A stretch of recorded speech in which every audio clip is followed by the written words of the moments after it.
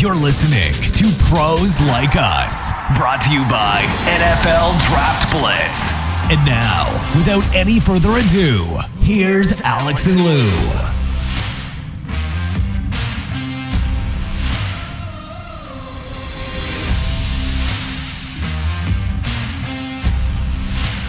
We are back, gang, with another episode of Pros Like Us.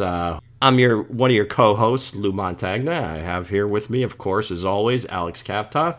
Alex, how you doing, man? What's going on? Ready to talk some football. And it's been a crazy weekend. You know, the Chiefs still look like the best team, but the Steelers are the only unbeaten team after beating the Baltimore Ravens, and that was a heck of a win. I mean, they certainly made Lamar Jackson look average, if you can imagine that. And there's been a lot of talk about Lamar Jackson being an average quarterback, that he can't win the big game. Last year, Lamar Jackson was the hottest thing around the NFL, and now same people are bringing him down and saying how he can't win the big game.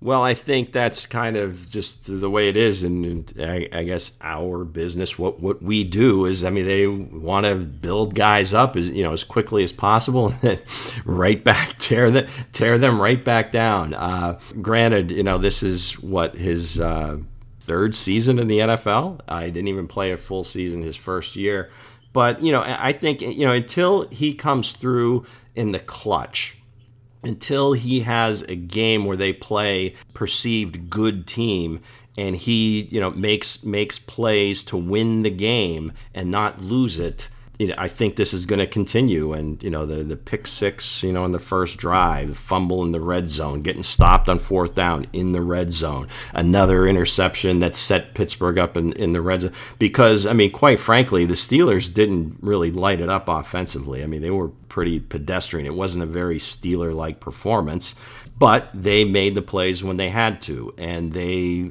cashed in on those turnovers that were either given to them or they forced. You got to give them credit. They did what they had to do to win.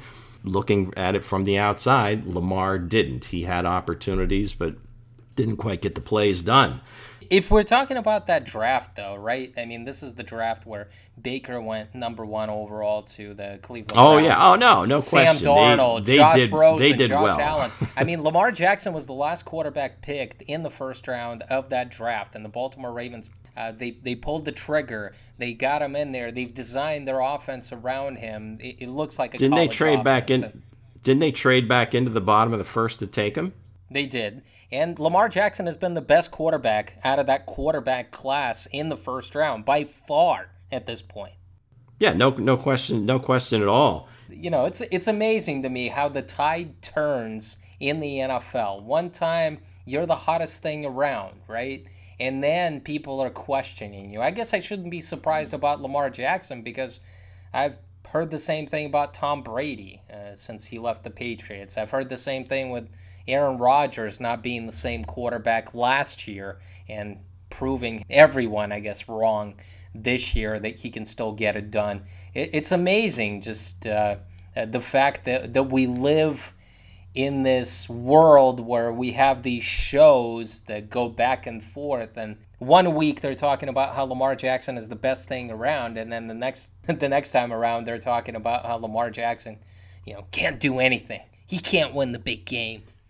The shows are on every day. There's a couple of several networks that are on 24 hours a day. So yeah, there's got to be content there, but not us. We're scraping the bottom of the barrel here. Let's go right to New York and Gotham. You spoke about Sam Darnold, the Jets, 0 the season. They've got a bunch of games left. Can they run the table and have the perfect season, 0-16, just like the Lions did? Can it happen? That's what we're going to talk about next. I guess just off the top, looking at their schedule, the only game that looks like that could really screw them up is playing the Browns in the second to last game of the season. So it's in New York.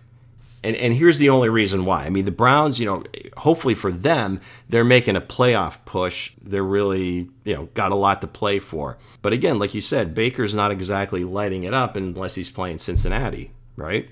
Here's going to be on the road. Greg Williams would love nothing better than to stick it, I think, in little Baker's face. You never know. That could be one that they can pull out. But they got New England a couple of times. They're at the Chargers. They got the Dolphins. They got the Raiders, at Seattle, at the Rams, Cleveland. And again, it would have to be kind of the perfect storm for them to win that one. I don't know. Do you see any wins on here? No, I think they're going to go 0-16. And the last time we had this was in 2008, right? When the Detroit Lions went 0-16. It was a team that was run by Matt Millen. The head coach, I had to go back and look it up. Rod Marinelli, who has been a great defensive line coach, a great defensive coordinator in this league, but he was the man, the unfortunate man in charge of that 0-16 team. Look, the Jets are hopeless. They really are. I don't know who proclaimed Adam Gase this offensive genius, because I'm just not seeing it. And I've watched a couple of games just to kind of see what he's doing. He's just not utilizing Sam Darnold's strengths. He's not getting him out of the pocket.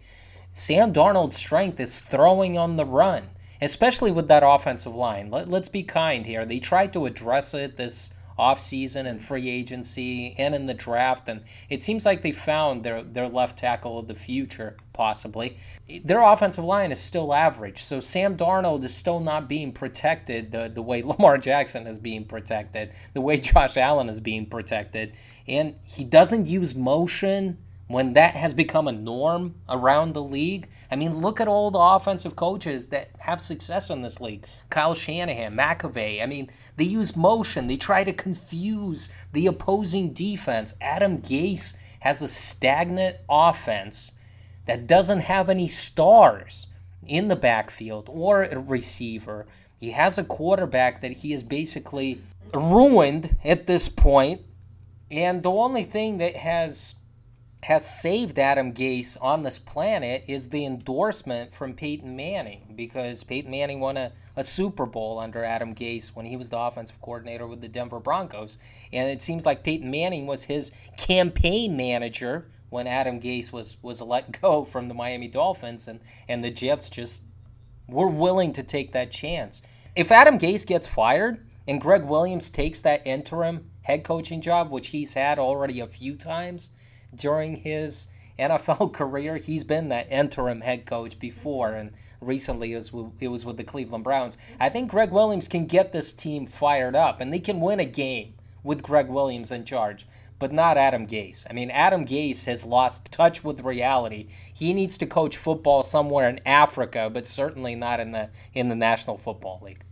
No, he has really got a ton of mileage, out of the seasons he had with Peyton Manning, and Manning must really like him, because, like I said, and then they took that endorsement to heart and hired him over some, quite frankly, much better candidates. So I think he's definitely gone. I think Douglas will stick around. I don't think he was involved in the hiring of Adam Gase, so I think maybe they give him kind of a second shot here.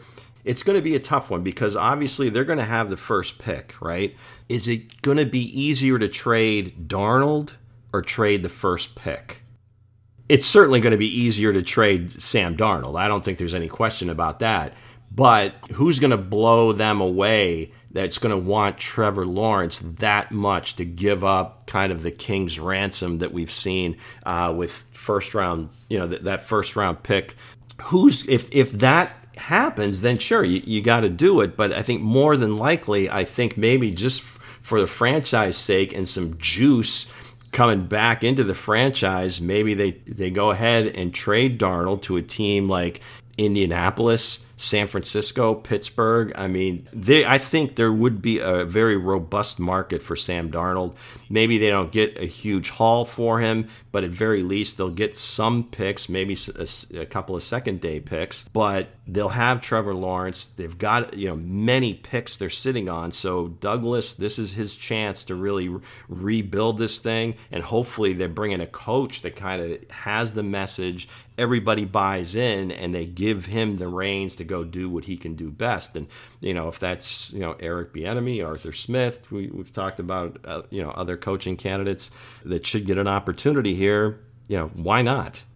It's over with. Adam Gase is going to be gone, and I've come to the conclusion, as much as I love Sam Darnold, and he was my top quarterback in that 2018 NFL draft, and I still stand by him because he can resurrect his career with the good offensive team around him, but he needs to go to a different spot. And Joe Douglas is not married to Sam Darnold. He didn't draft him, and therefore it's going to be easier for him to let him go. This isn't like the situation with the Chicago Bears where they're still keeping Mitchell Trubisky on the roster and hoping that he could still be the guy. It seems like Ryan Pace and Matt Nagy are still pining over the fact that Mitchell Trubisky can return and be that starting quarterback.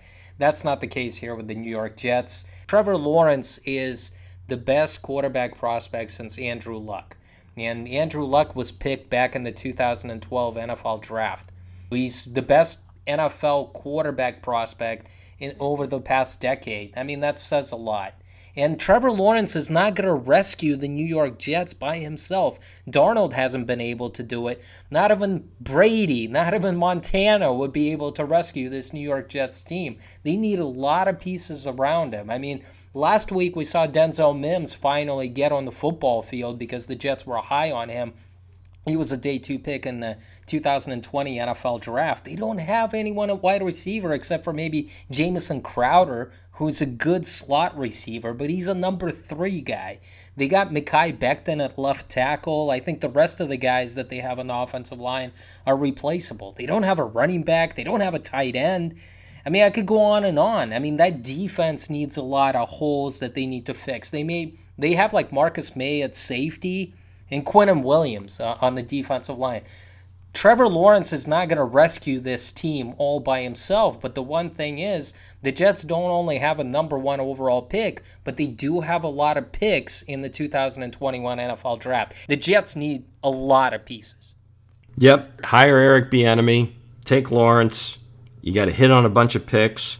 I'd love to see Darnold with San Francisco. I think that would just be perfect. So, all right, moving on. We're at the halfway point of the season for most teams. I mean, some teams have only played 7 games, but it's week 8 going into week 9. We're halfway through, and we're not an award type show, but we're going to talk a little bit about who we might think the MVP is at this point. The guys at the top of the list aren't going to surprise anybody. This isn't a shock. We're not going to unearth some gem that no one's noticed over the course of the first 8 weeks. Alex, you can bear me out here if you've got some other people. Go ahead and mention them. But I think at the top of the list, I think the top of everybody's list is going to be Russell Wilson. Call me a homer, but I gotta throw in Patrick Mahomes. Okay, I got to do that. Now, a third candidate, which, again, a lot of people, are going to look at this a little bit different and whatever, he's old, whatever, but I got to believe, you got to throw Brady into the conversation.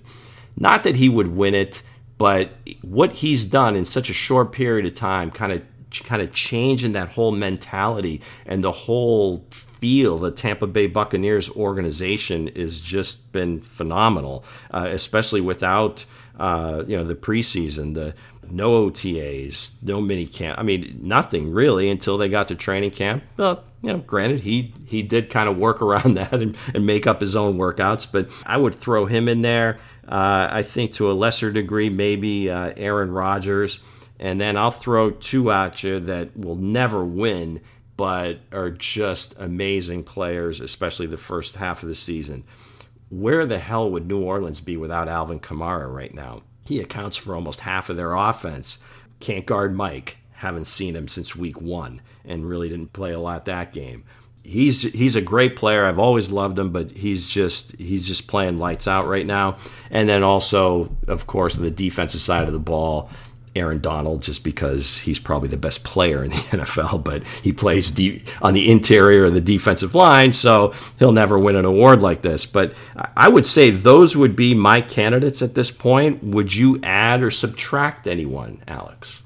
I don't think I would. I think it's a solid list, and I think the only two candidates that I would add to there, based on what they've shown this year, I would add Aaron Rodgers, because I think he's been fantastic. He did have a good game last week against the Vikings, even though he got off to a slow start. But he's still putting up the numbers. He's not turning the ball over. Devontae Adams is his only guy at receiver, and he's just riding him and just doesn't have those weapons. And I would say Aaron Rodgers deserves to be in the conversation. And Josh Allen, we got to put him in there, even though he has struggled the past couple of games, but I think he'll bounce back. And Josh Allen has been a nice revelation this year. Just he's taken a huge step forward. Overall, I think that's the list that I would go with. I am surprised that you mentioned Alvin Kamara. I realize that, the way they use him, and he is their offense right now with Michael Thomas out, but I am surprised. He hasn't, correct me if I'm wrong, he hasn't had 100 yards rushing in one single game this year, even though, like I said, he's a deadly weapon.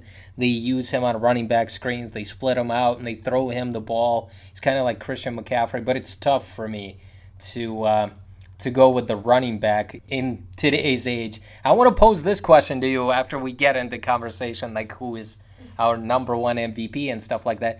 Will we ever see a running back win the MVP award again? I think last time a running back has won the MVP award was in 2008. It was Adrian Peterson when he was still playing for the Minnesota Vikings. No, you will never see it again. I mean, this has become a quarterback's award. Here's a cliche time. It's a quarterback-driven league. It's a passing league. Just the way the game has changed and how dynamic the position has become, in terms of guys that are running the ball and passing. Like I said, I mean, he's got no chance. Aaron Donald's got no chance at it. But, you mentioned the no 100-yard rushing games, but for the analytics people out there, he is averaging 5 yards a carry. He's got 431 yards, 4 touchdowns rushing. He has 55 receptions in their first, I don't know if they've played 7 or 8 games. Either way, I mean, it's a pretty decent number, averaging 10 yards a reception, 3 touchdowns receiving. Again, I guess if you look at just the way the game is played now, I don't know that the 100-yard rushing games is quite as important as it used to be. Yes, you want to have balance and so forth in your offense, but just the way that New Orleans plays, his total yardage is just it's ridiculous, and it's not quite where McCaffrey was, and he didn't come close to winning the MVP last year. So like I said, McCaffrey, if anybody was going to win it, he could have won it last year, but the team was so bad, how can you give it to him? I think McCaffrey could win it down the line. But it's going to take... I'm just posing this question. If he gets over like 1,500 rushing yards and 1,500 receiving yards, which is possible because they feature him so much. And in Joe Brady's offense, if he wasn't hurt right now, I'm sure he would be the centerpiece and he would be getting all the touches. And Teddy Bridgewater does like to throw underneath. I think Christian McCaffrey has that shot if he gets close to like 3,000 total yards.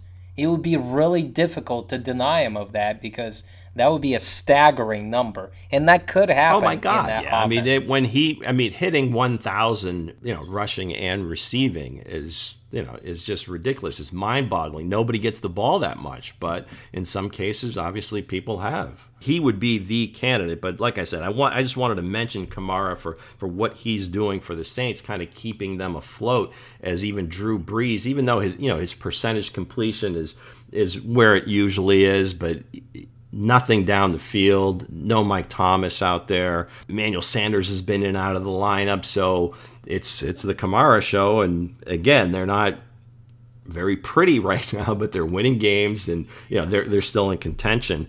But for the Let Russ Cook gang out there, and Russ his recipes are working for the time being. They are 6-1. He's over 70%, almost 72% completion rate, 26-6 touchdown interception ratio, 120 passer rating, 82 QBR, but he's been sacked 19 times. That's where you get a little concerned. Now, he's been a very durable guy, and I don't want to jinx him in any stretch, but that might be the one thing moving forward to actually win the award for the year that could come back to haunt him a little bit if, he gets beat up a little bit. You mentioned A-Rod. He's right there, 66% completion percentage, 20-2 touchdown interception ratio, 113 passer rating, 84 QBR. He's been sacked 8 times. Mahomes, 67% completion, 21-1 touchdown to interception ratio, 115 passer rating, 85.4 QBR. He's been sacked 10 times. Again, their offensive line, it is what it is. Injury he had last year was kind of a fluke, so he's been pretty durable, and again, he's very young in his career. But do you think, Alex, that and I think this happens in the NBA as well, where these guys come in, they kind of take the league by storm. He won his MVP because he had 5,000 yards, 50 touchdown passes, and that was pretty much a function. He had to do that, right? I mean, with that defense that year under Bob Sutton, he had to put up those numbers or they weren't going to win a lot of games. Now we've kind of normalized some of the things these guys do, right? I mean, Aaron Rodgers has like a 1.4% interception percentage for a career. No one's even close. But we've kind of normalized, hey, we've seen this. Lamar Jackson, hey, we've seen this now. You got to wow us more to win another, MVP award. So Mahomes, I think maybe does that work against him, that he's been so incredible that even this resume might not be, hey, whatever, that's Mahomes. He's just doing what he normally does. No, that's crazy talk, Lou. I mean, look at his numbers: over 2,300 passing yards, 21 touchdowns, and only 1 interception. Yeah. Oh, no. Let's be honest here. I mean, he's still up there. If Russell Wilson right now is the favorite just because he had that great game last week, he finally got back. He struggled against the Arizona Cardinals the week prior to that. Against the Arizona, he did throw 3 picks. Yeah, and against the 49ers, he got back in the saddle. He had an easy game. He had 4 touchdowns. Patrick Mahomes is right on his tail after what he did to the Jets. Just in general, how many times did you look at LeBron James? I mean, he has these stellar seasons, LeBron, whatever. Giannis broke out. This is he's played so whatever, but it was LeBron James, and he's 35 years old, and he carried this team. But we'll give it to Giannis. But I mean, still, you got to prove it every year. And I do think think Mahomes is capable of throwing for 60 touchdowns this year. To be honest with you, I mean, just the way that he played against the Jets this past week, he can throw 4 or 5 touchdowns every week. I mean, we saw it before in the NFL. It was what, the award that went to Peyton Manning and Tom Brady almost every other year? I mean, they went back and forth a little bit. I don't think so. I mean, just the fact that you want to give it to somebody else because Mahomes is so great and he's going to win, 10 of these awards? So you want to steal 1 or 2 away? No, I'm telling you. I understand what you're saying about the NBA. I think there's a little bit about that out there. If I had a vote, I would vote for Patrick Mahomes if Russell Wilson slips here, a game or 2. But right now, both teams are winning. Both teams have 1 losses. And you know what? The old Tom Brady, I mean, if you look at his numbers, 20 touchdowns, 4 interceptions, over 2,100 yards, he's been amazing the past, I would say, 3 games ever since the Chicago Bears game.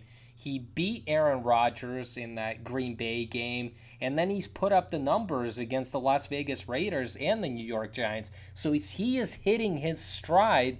He's settling in this Bruce Arians offense now. He's feeling more comfortable, and in the second half, I can only expect Tom Brady to pick it up a little bit more just because You know that Mike Evans, he has to get healthy. And you know that with Godwin out, Antonio Brown is going to make a little bit of a difference. They've got Scotty Miller, Tyler Johnson. They've got those running backs, with Fournette and Ronald Jones.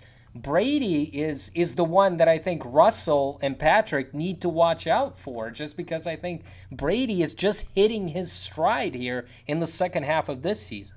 What he's done for that team, granted it was the Giants, but that last year they would have lost that game. There's no way they win that game. Brady doesn't turn it over. He makes the right plays, gets them in and out of bad plays. Like I said, I put him up there just because, granted, I mean, he has some numbers, but they are going to increase, like you said, A, B, the whole deal. But my vote right now, I mean, I'm not going to be a homer here. I mean, obviously, you could vote, you could say Mahomes, and I don't think anybody would argue, but Russ, definitely at this point, to get that Seattle team where they are right now with all the problems they have on the offensive line. We'll be talking about DK Metcalf here pretty soon. The weapons-wise, I mean, you can't fault them now. Lockett, Metcalf, you bring in Greg Olsen to be the tight end, which he really inexplicably doesn't throw to him that much when I've watched them play. No more excuses. Let Russ cook. I get the feeling that Patrick Mahomes is going to be holding that MVP award once again. He just may, but right now, voting right now for this at this stage of the season, I'm gonna go with Russ in this case, just because, again, elevating that team with all the warts he's covering up, Russ gets it for me. Well, we talked about DK Metcalf, and we brought up his name, but just the fact that you just look at the guy. He's just so physically imposing. I don't know that there's been another receiver that's been that size, that fast. On our first show, we talked a little bit about Megatron, and not that he's in that class yet, but size and skill and everything else. I mean, the one play, I don't know if you saw it this week, if you were watching the Niners game, he catches the ball on the left hash, basically, makes a beeline for the right sideline. Nobody touches him and just scoots right down the sideline for 6. That was an amazing play. And then the chase down. We talked about LeBron James and the chase down play. The game against Arizona where Russ throws kind of the lollipop pick and it looks like a sure 98 or whatever yard touchdown it was going to be. And Metcalf from the other end zone chases Budda Baker down and takes him down. And they end up stopping him for no points. I mean, that may be like the play of the season so far. But we had the Brady 6, right? I think maybe we'll have to take a look at the Metcalf 8 and that draft class of the wide receivers a couple years back and all the guys that went ahead of him. Now, I wasn't involved in the Blitzcast that season, but how did you guys have this group rated? All right, so Ed, my partner for Blitzcast, he had Deebo Samuel as his number 1 receiver in that draft. And he was really high on him, and he liked his route running and his ability, what he could do after the catch. And obviously he's an explosive player who also in college was able to help in the return game. I had a guy who's injured right now because I was expecting DK Metcalf to have that injury-prone career in the NFL, so I wasn't on board with him. I had Kelvin Harmon, the NC State wide receiver, as my number 1 guy in that draft. He went in the 6th round to the Washington Redskins back then. Now it's the Washington football team.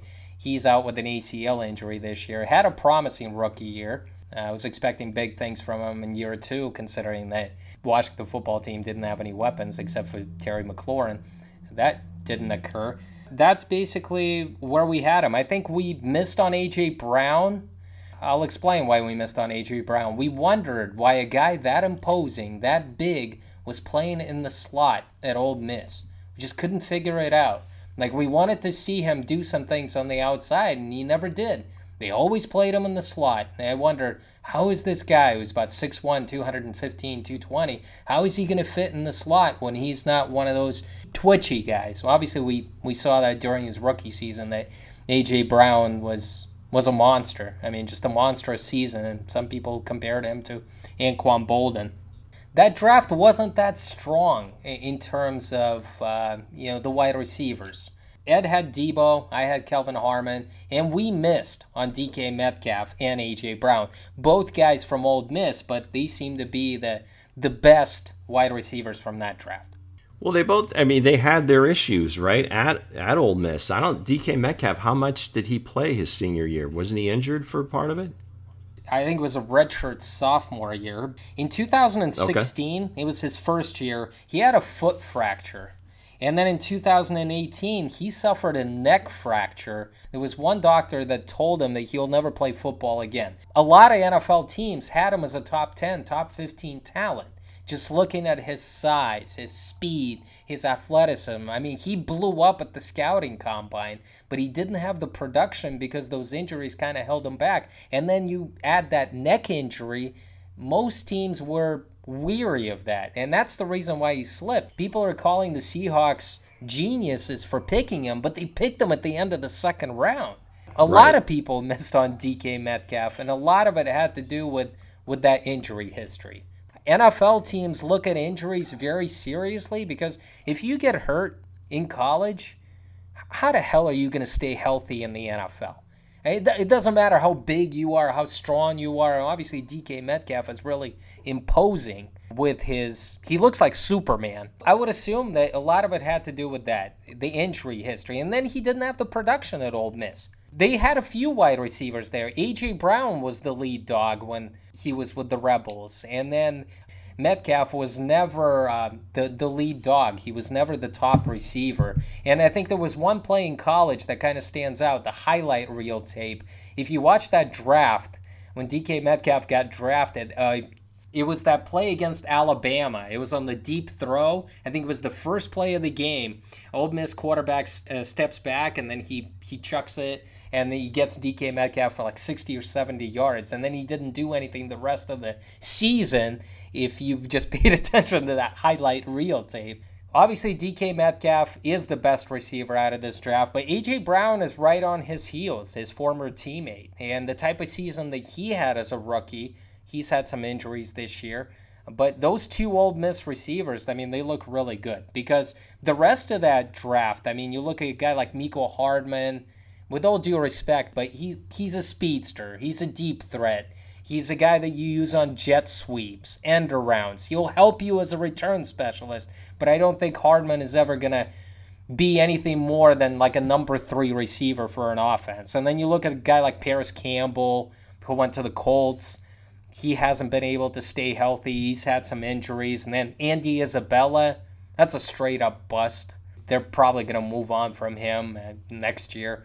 A lot of people missed on DK. It happens every year. And who knows? Who knows if Metcalf isn't going to suffer an injury next year that would force him out. But I agree with you. Based on his physical tools, based on his speed, based on his athleticism, the closest receiver that you can compare him to is Megatron. Right, and he played at Georgia Tech at the time when they were, running the triple option, so he didn't really get the opportunities in college either. Now, for different reasons, but still, it's hard. It's just impossible to project these guys just based on physical skills. Again, every so often you get that, workout warrior that does pan out. It doesn't happen often, so I think that's why he slipped. But just for those of you scoring at home, the Metcalf 8. First round, he had number 25, Hollywood Brown, went to Baltimore. And number 32, N'Keal Harry, went to New England. Deebo Samuel went number 36, obviously of the Niners. And then A.J. Brown went 51, Mecole Hardman 56. 57 was Arcega-Whiteside that can't stay healthy. You mentioned Paris Campbell can't stay healthy. Isabella, I don't know that he's really had much of an opportunity to play much with Arizona, so I'm not going to write him off just yet. He is very fast. You throw D-Hop in there, and you still got Larry Fitzgerald, Christian Kirk, so it's easy to kind of get lost in the shuffle. So by no means has he elevated himself to warrant more playing time. So from that perspective, I agree with you. But at least with him, I would say let's give him a shot. And again, playing Homer, Mecole Hardman's going to be a great player for a long time, Alex. So that's my story, and I'm sticking to it, buddy. They should have picked DK Metcalf, and then the Chiefs' offense could be even more explosive. Well, if you now again, everybody's got reasons. If you remember at the time, Tyreek Hill his career was in jeopardy and question at that time with all the allegations about the child abuse and all these things that turned out to be a complete falsehood and just made up. At that point, I think they were thinking more so we need a speed guy just in case. And if you remember, Hardman really never put up huge numbers at Georgia. I mean, he had some big plays, but not. I mean, and a lot of times, like you said, it was as a returner, correct? They were a running offense. Georgia has always been a running offense. So a lot of wide receivers, they get lost in the shuffle, even though they are very talented guys. But Hardman was also a young guy. I think he was either a redshirt sophomore or definitely a junior when he came out, and he was underutilized in that offense because, again, the Bulldogs love to run that football.